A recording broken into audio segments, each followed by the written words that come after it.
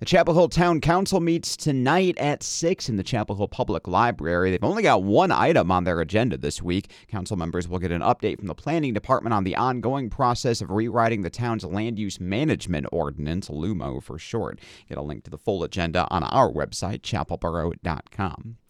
Meanwhile, in Hillsboro, the Orange Rural Fire Department is getting set to train with a practice burn this Saturday, 9 a.m. on St. Mary's Road near Churton Grove Center. Public is invited to watch, and if you just happen to be going by, don't be alarmed if you see smoke over there on Saturday morning. Here's Hillsboro Mayor Mark Bell. We're doing a practice burn on February 24th. I believe that's next Saturday. And these opportunities don't come up very often. And when they do, someone has donated a property to a fire department, or in this case, this building was struck by lightning in the past year or so, and was decided to donate to a local fire department to have a practice burn. It becomes like a regional event. We might expect to see other fire departments participate in that practice burn. So it's a way to give firefighters an opportunity to hone their skills. It's a really good opportunity for new firefighters to have some real-life experience donning protective equipment and breathing apparatus and actually going into a building that's fully ablaze.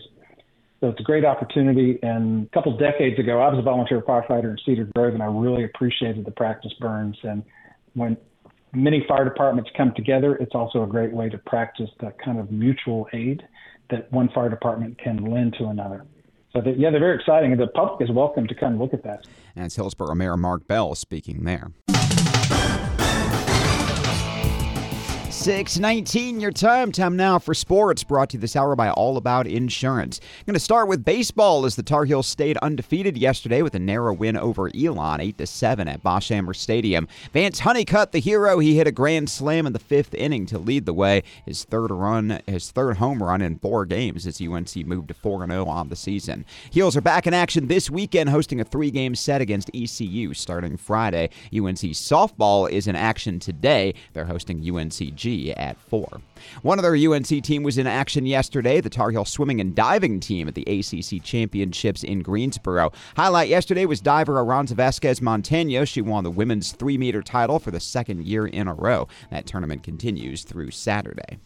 Meanwhile, the UNC men's basketball team is enjoying a few days off with their next game not until Saturday against Virginia. First time since late December that UNC has gone an entire week without playing multiple games. Here's head coach Hubert Davis on the benefits of that. It feels good. I think it's a great time for us to have a week off to catch our breath.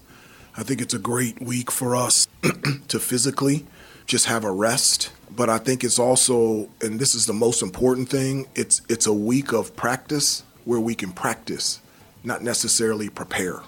And I think the games, our schedule, we've been practicing, but we've been practicing preparing for a game.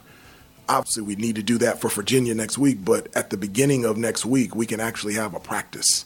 And we can work on things that we need to improve on both ends of the floor and just sharpen the discipline and details that allow, those little things that allow us to experience big things. So that this week is really big for us. That is head coach Hubert Davis speaking there. Head to our website, chapelboro.com, for more sports coverage, and especially as we get closer to that Virginia game, we'll have much more on Tar Heel basketball.